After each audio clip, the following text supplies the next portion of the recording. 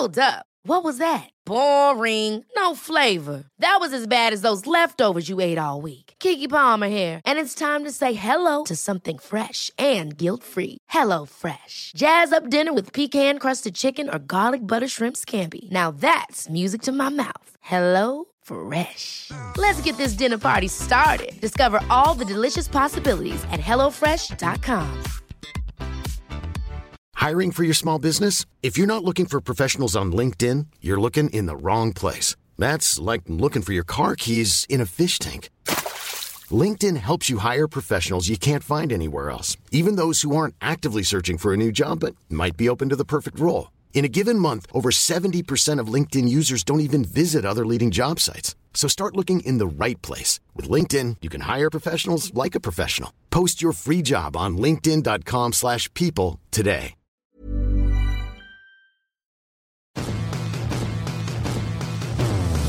You're listening to Blue Jays Nation Radio with Cam Lewis and Tyler Yaremchuk, a member of the Nation network of podcasts.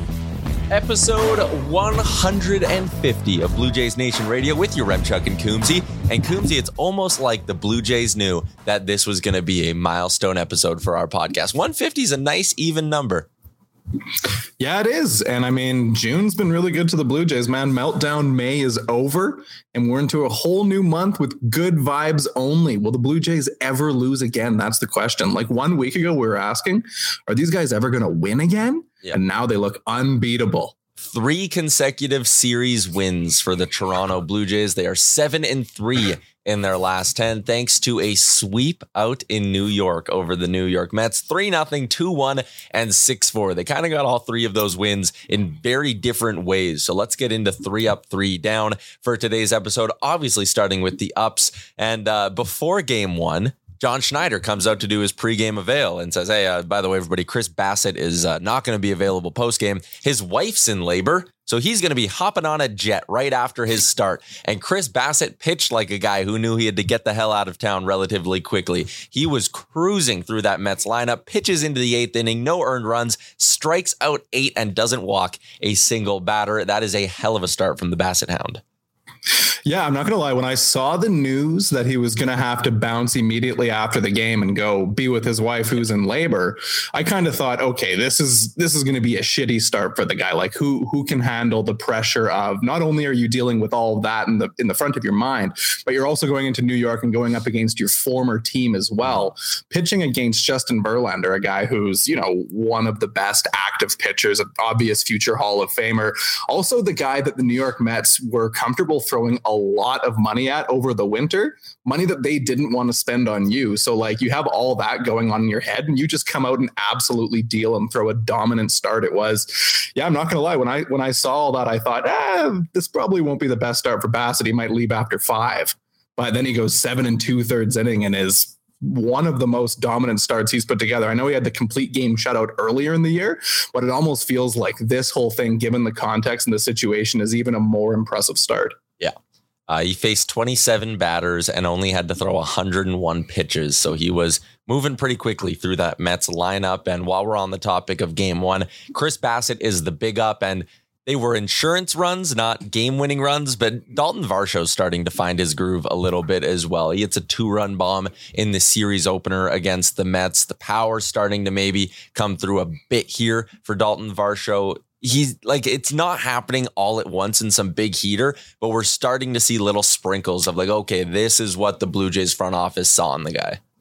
Yeah, it's kind of a slow build here. We haven't had that streak with Dalton Varsho. And I mean, a lot of guys this year have had some huge hot streaks, like, Vladdy and Matt Chapman to kick off the year. There was Whit Merrifield that had his crazy hitting streak. So like we've witnessed some pretty intense hot streaks so far this year, but Varsho's not really one of the guys who's had that. It seems like he's kind of slowly coming around and finding his groove. The positive thing with him, of course, is that the defense was always there. The speed, the base running, being a catalyst like that was always there, which is ultimately what they wanted. But now we're starting to see this guy's also got a big bat too, a big bat that, he can just make contact with the ball and drill it for a home run. He's got that kind of power. And, the Jays really, we've said this many, many, many times, but the Jays don't have the same depth in their lineup this year as they have in the past. So getting a guy like that going, getting him heated up, it doesn't even have to be like lighting the world on fire, but just being a solid middle of the order bat that can hit for power and drive in some runs is such a game changer for the Jays. Yeah. Varsho 2-run bomb. Springer started the game with a home run as well. And then Chris Bassett pitches into the 8th, heads on home, and is there in time to see his wife give birth to Colson Bassett is the name they won with. So Chris Bassett, a pop-up for the second time. That's your first up for the series against the Mets. In game 2, it was Jose Barrios, the guy who we've come to expect have good starts for the Toronto Blue Jays. I mean, the run this dude's been on, Cam, since basically his third start of the season is really impressive. And his ERA is creeping closer and closer to getting below 3.5 on the year, which is very good. And hey, if again, you just look at kind of his more recent work here, a 2.95 ERA in his last 7 starts. That is something. We're starting to get, we're back at the point now, I think, where when Jose Barrios is starting, you expect, okay, he's going to go 6 or 7 innings, scatter 2 or 3 runs, maybe a better start with, only 1 earned run. He might, dominate here and there, have a great start. But I mean, he looks, again, like the pitcher they acquired back in 2021.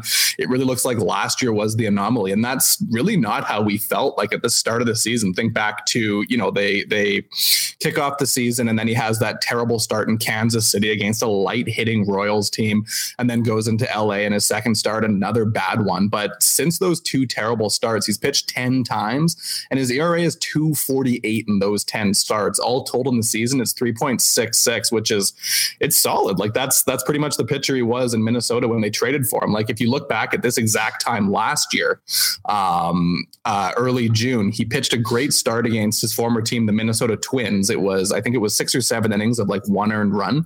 And that brought his ERA down to 5.24. So that's where Barrios was at this time last year. It was bad.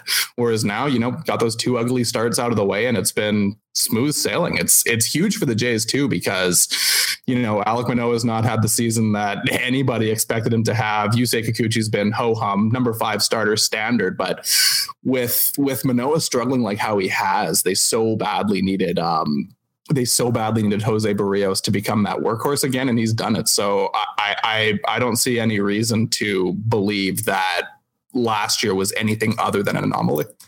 In his last 3 starts, he has pitched about 18 and 2/3. He has not allowed more than 5 hits in any of those starts. He has not allowed more than 1 earned run in any of those starts. And he struck out a total of 16 batters in those 3 starts. He's just absolutely cruising, man. It's awesome. And you're right. Like I thought there was a good chance we see him bounce back a bit. But now that we're getting to the point where it's been 7, 8, 9 consecutive starts of like, no, consistent, solid. I didn't think we were going to get back to this level is kind of what I'm trying to say, but it's fantastic to see it regardless. He was dialed in game 2 of this series, and he was not the pitcher that got the win, though, Cam. That belongs to Nate Pearson, who threw another inning out of the bullpen, struck out another 2 batters, didn't allow a base runner once again. We're going to talk about this every podcast. I will not shut up about Nate Pearson all year. No, and I don't even blame, because in the third game, of course, he allows 2 runs to come in to score. But given the amount he's pitched recently, I don't think anybody has any qualms with, eventually he's going to allow a run. It is what it is. But I think you said on the last podcast, you were like, let's give John Schneider some credit, because whenever things go wrong, we're very happy to point out that he fucked up. Mm-hmm. So now when things go well, like in the second game, you get Barrios, quality start, 6 innings, 1 earned run, and then you have to clear through 3 more without having Jordan Romano available. And Schneider did what I think was pretty much perfect bullpen management in this game. You got a clean inning out of Trevor Richards, strikes out 2 guys. Nate Pearson, scoreless frame in the 8th inning, strikes out 2 guys. Then Eric Swanson comes in to pick up his first save as a Blue Jay. I thought it was really good bullpen management. I think it's nice to go with the hot hands here, because I mean, if you would just, I think if you went based on maybe like veteran experience or something like that, maybe Jimmy Garcia pitches the 8th inning, or maybe he comes in for the save and something goes wrong. But I think it's good to see the managers willing to instead go with younger guys who aren't necessarily always in those roles, like Pearson and Richards. I don't think we came into the season thinking, okay, Trevor Richards and Nate Pearson are 7th and 8th inning guys in the game where Jordan Romano's down. And here we are. Like you trust your relievers who are pitching well, and I think that's positive. That's a good thing. Yeah, he gave up the 2 bombs in that last game, but if it was his second appearance of the year and he gave up 2 bombs, I would have been like, whoa, let's pump the brakes. That was his 14th appearance of the year, and it was the first time he's given up more than 1 earned run in an appearance. First time he's given up more than a run period as well. So that means he's coming in with runners on and getting the Jays out of things. Like, I just, one bad appearance, not even bad. He got hit hard a couple of times. I'm not exactly worried about that from Nate Pearson. Still excited about that. That's the second up is Jose Barrios with a little hat tip to Nate Pearson as well. You touched on the third game a little bit. It was solid. Brandon Belt came through with a big hit. He's been awesome since the month of April, but the up I'm going with here is Vladdy. Had a clutch double to help them win the game in game 2, and then came through with his first home run off a non-position player. So an actual pitcher, someone whose main job is to throw balls and strikes. Vladdy hits his first bomb off one of them since the May series back in Boston. He's starting to come around now. Yeah, it was a full month that Vladdy went without hitting a bomb off of a real pitcher. Like, he had that grand slam down in Tampa when they won that game, 20-2 or something. And it was a position player pitching, the guy who struck him out first, and he drills the grand slam next time up. I mean, the thing with Vladdy is he'd been hitting the ball hard, and it sucks to have this conversation because it feels like we're circling all the way back to 2019, 2020. You know, he's drilling the ball, but if he can get his launch angle, if he can get that right, if he can aim the ball up a little bit higher, then he'll hit more home runs. He won't hit the ball right at the fielder, blah, blah, blah.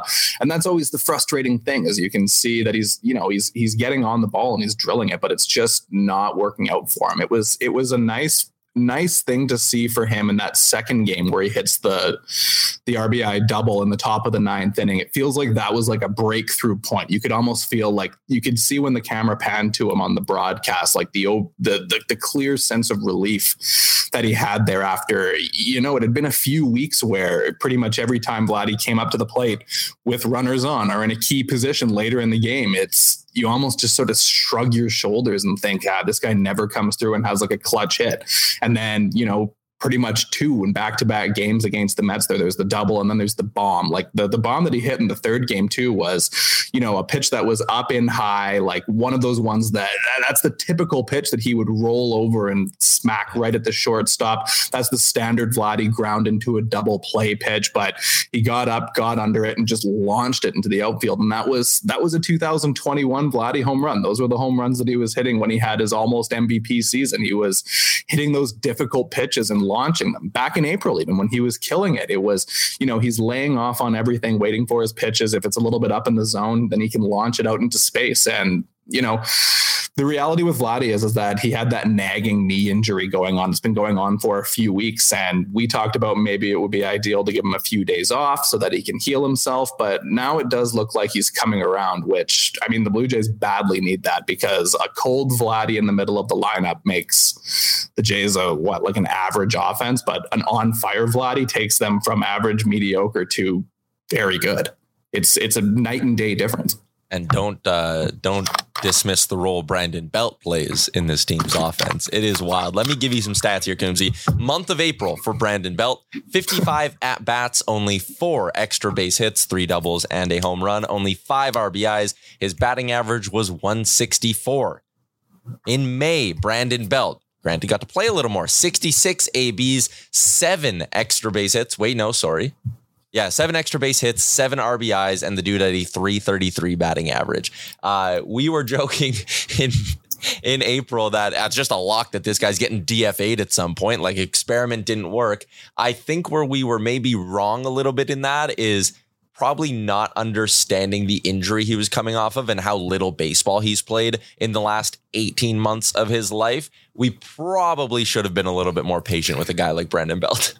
Yeah, we definitely, all of us, damn near every Jays fan was like, this guy looks bad. He looks injured. I remember there was one point where I said on the podcast, I thought, did his agent sell the Jays like a bag of raw goods? Like, what did his agent say? Like, did he say he was a lot healthier than he actually was? But, we we sit here and watch from TV and we carry on as though it's so much easier to play this sport than it actually is. And I mean, going through the injury that he had and the surgery and the off season and the prep, and he's not a young guy. He's not 26. He's a guy in his 30s. And I mean, as someone who just turned 30 himself, like I'm very cognizant of the challenges of what that does to you physically. So, I mean, imagine doing that and being a Major League Baseball player, and it's not as easy to hit the ground running. You're moving from the National League to the American League. It's a completely different animal. You're seeing a whole bunch of different pitches you've probably never seen before. And, Brandon Belt's a pro hitter, and there's a reason that there was quite a bit of optimism when they signed him. There was talk that, like, you look back at his 2020 season during the COVID year, he was hitting for crazy power. He was so good.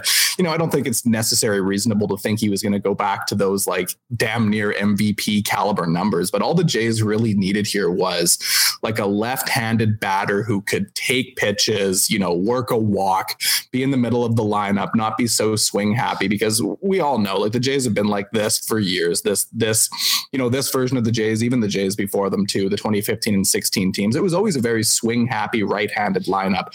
So to have like a veteran left-handed bat in the middle there who's not afraid to see some pitches. And I mean, look on that Sunday game, like it can come back to bite you, unfortunately. Like the terrible home plate umpire calls where he gets rung up like 4 times. 2 of them are very clearly on pitches outside of the zone. You see how pissed off he is. Like you can see the guy has a very good grasp of the strike zone, and then he comes through and hits the bomb. Like this is badly what the Jays needed, a good veteran bat in the middle of the lineup. And Brandon Belt's come around. He's got damn near like a 500 on base percentage in the past month. Like it's a good thing that Jays fans aren't running the team, because we all would have DFA'd him 2 weeks into April.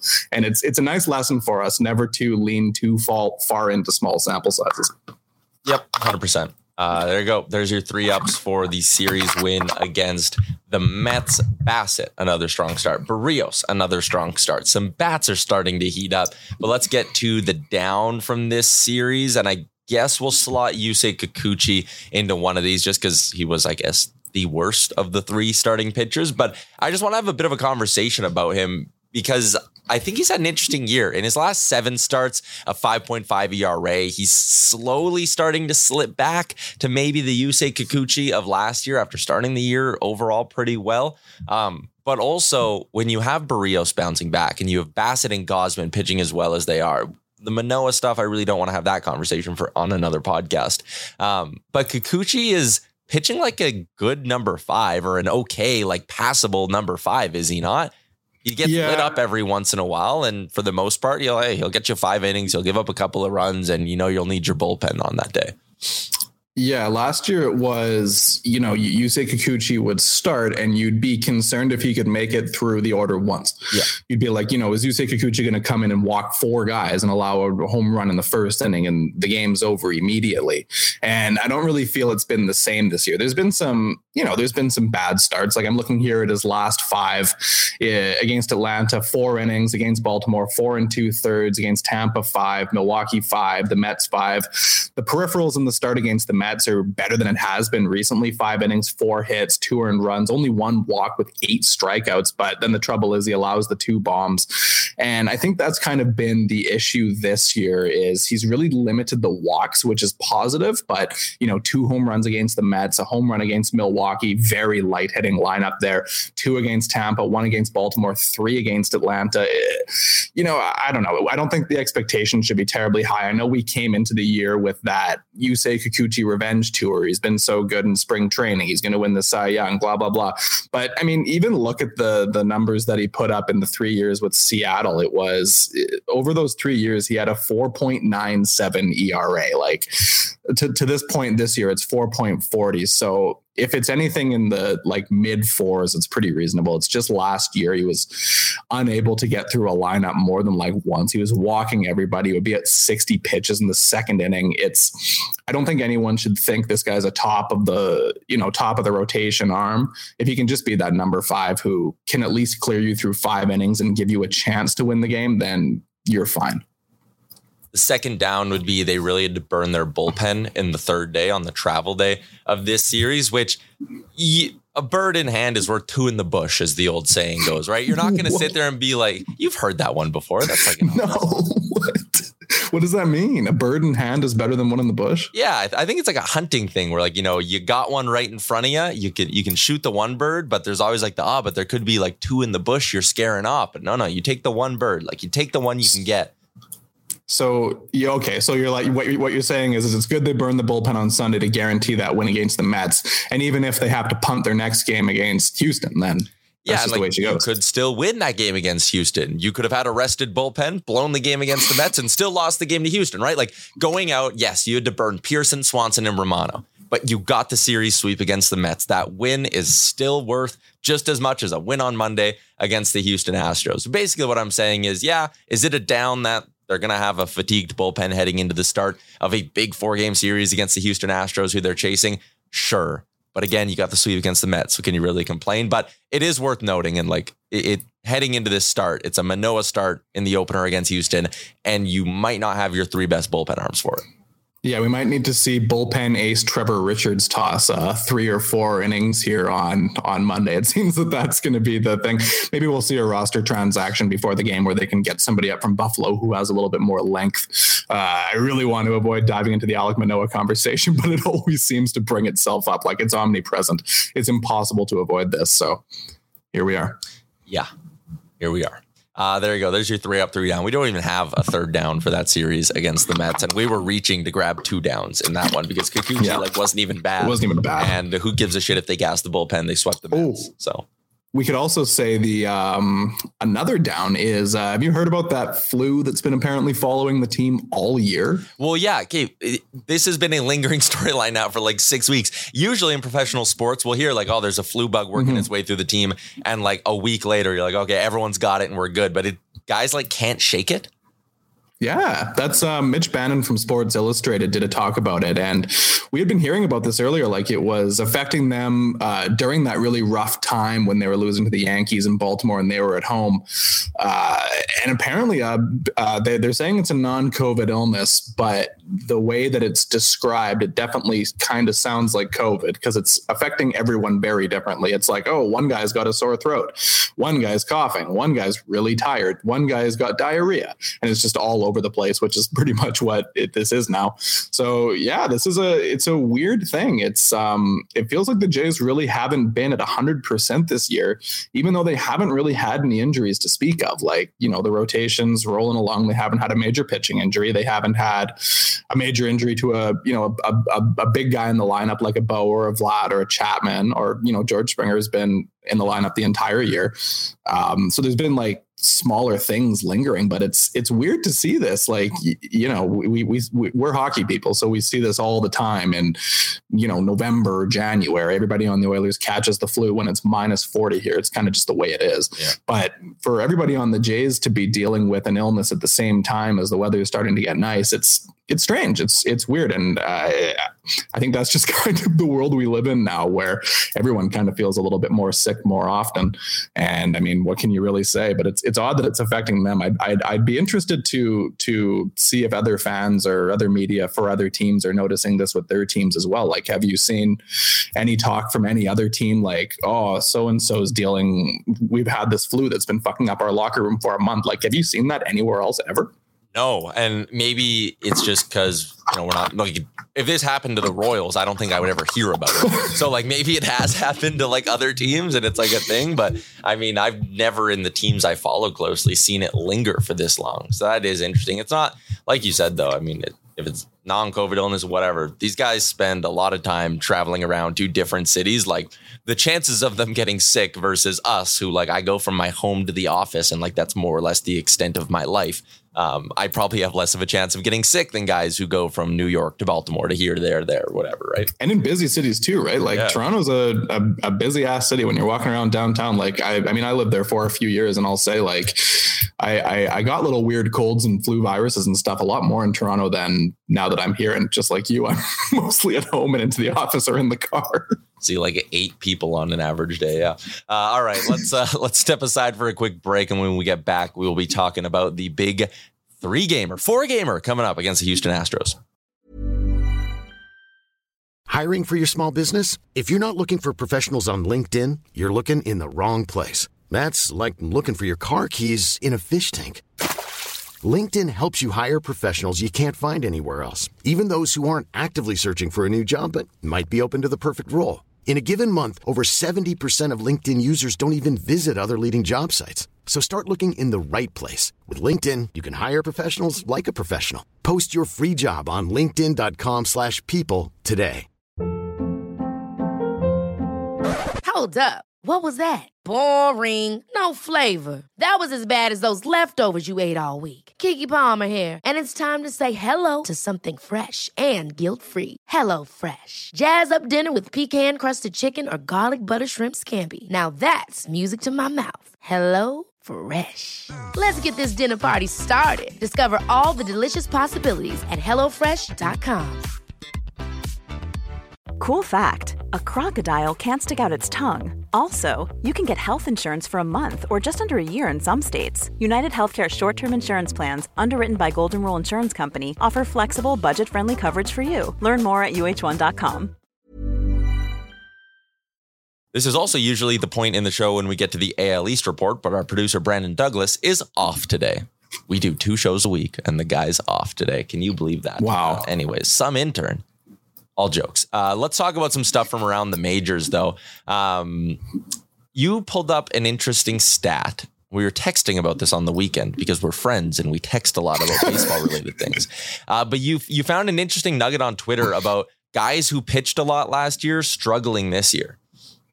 Yeah, I'm just pulling up the tweet now. It was from Nay Takes on Twitter, who I think has a picture of Tentacion wearing a Blue Jays hat.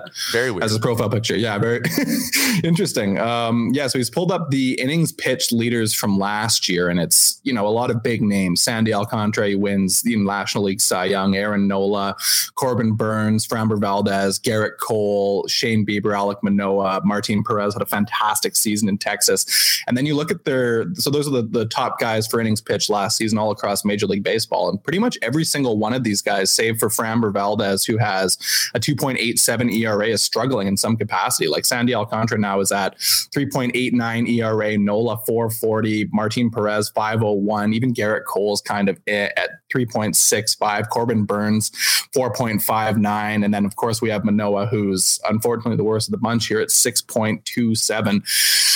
I think when we had our Manoah conversation, or one of the 1,000 Manoah conversations we've already had this year, I had wondered maybe he pitched too much too fast. He came up in 2021 with not a hell of a lot of innings under his belt because he was one of those guys with the unfortunate timing with the pandemic season wiping minor league baseball. He pretty much just didn't have a year that year. And then he pitches like a few starts in Buffalo and comes up. And then last year he's pitching so much in September. We all remember that amazing September he had where the ERA was below 1. He was going like 7-8 innings every single time. And then the playoffs start as well. You have to wonder, mixing all of that pitching at a young age, it's a big load to take on very fast. And then this year you're adjusting to the pitch clock. So there's probably already fatigue carry over from last year. And now you're having to pitch in a different way that requires probably more stamina, maybe more quickness. I don't really know how to describe that, but kind of get what I'm saying. Which almost would lend itself to the conversation we've been having of why don't you just give this guy 10 days off? Why don't you just put him on the IL? Be like, we're going to skip him 2 starts, 2 trips through the rotation here.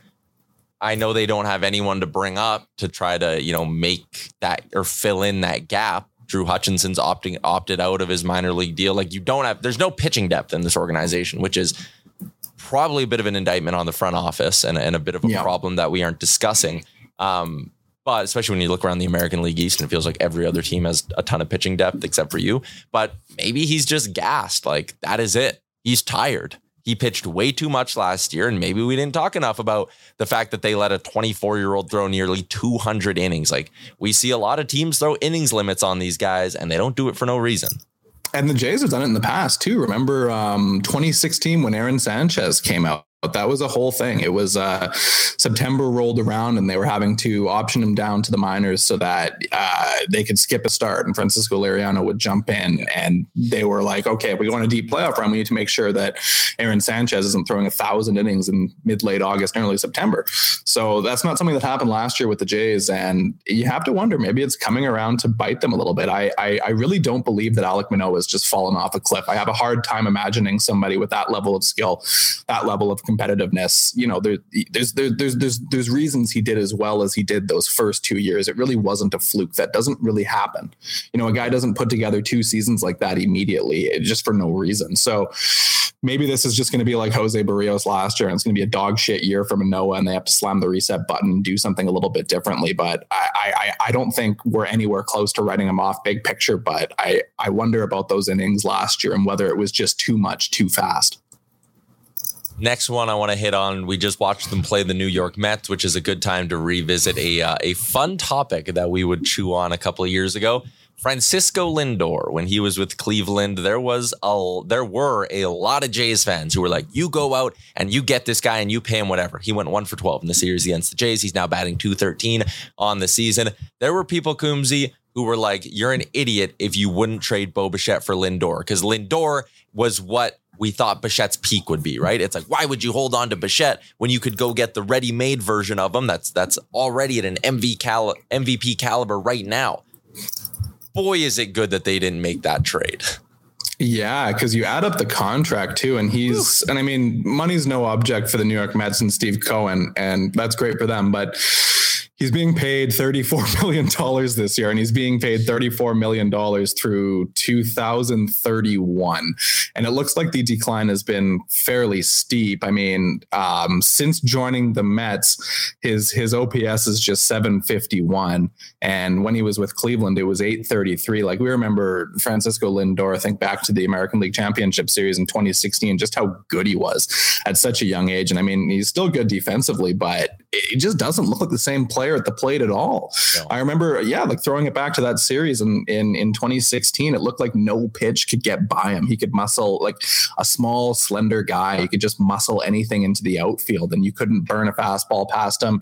He wouldn't, swing at garbage. And now he just looks like some replacement level middle infielder taking, Santiago Espinal quality at bats. It's been stunning to see. And I mean, the Mets paid a decent price to trade for him and then signed him to the huge contract. And I remember it was pretty much it when Cleveland was going to make that trade. The rumor was it was either the Jays or the Mets, and that's pretty much what it was for everyone at that time. I remember when it was George Springer, there was a whole bunch of talk, Jays or Mets, Jays or Mets. It's going to be one of those teams. There were the two teams that were spending all that money in the offseason. And, it would have been an astronomical price to trade for Lindor. It could have potentially involved trading Bo Bichette plus something else to get Lindor. And it's a good thing that didn't happen. There was a lot of Jays fans who were really willing to pull the trigger. I can vividly remember people making the reference. It's either the mystery box or the boat.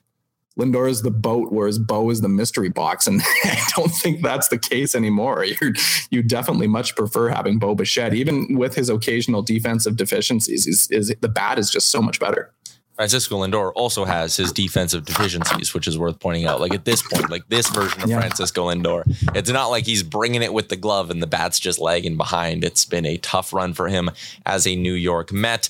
Around the American League East, Coombsy, the Rays 1-2, the Yankees 1-2. The Red Sox slipped up a little bit. The Orioles are 5-5 in their last 10. Maybe they're starting to slowly come back down to earth a bit. So the Jays, 8.5 back of the division. They're 2.5 back of the Yankees, 4.5 back of the Baltimore Orioles. And the big story is that they're also 2.5 back of the Houston Astros, who they begin a 4-gamer against this week. Very interesting group of pitchers for the Jays, because you got the 3 guys you're most confident in. Gausman, Bassett, Barrios will go in games 2, 3, and 4. But this series starts with an Alek Manoah start for the Toronto Blue Jays. And this has to have you a little bit on edge if you're a Blue Jays fan, because that Astros lineup is good. They're playing good ball as of late. They're also 7-3 of their last 10. They just came off winning 3 of 4 against the Los Angeles Angels.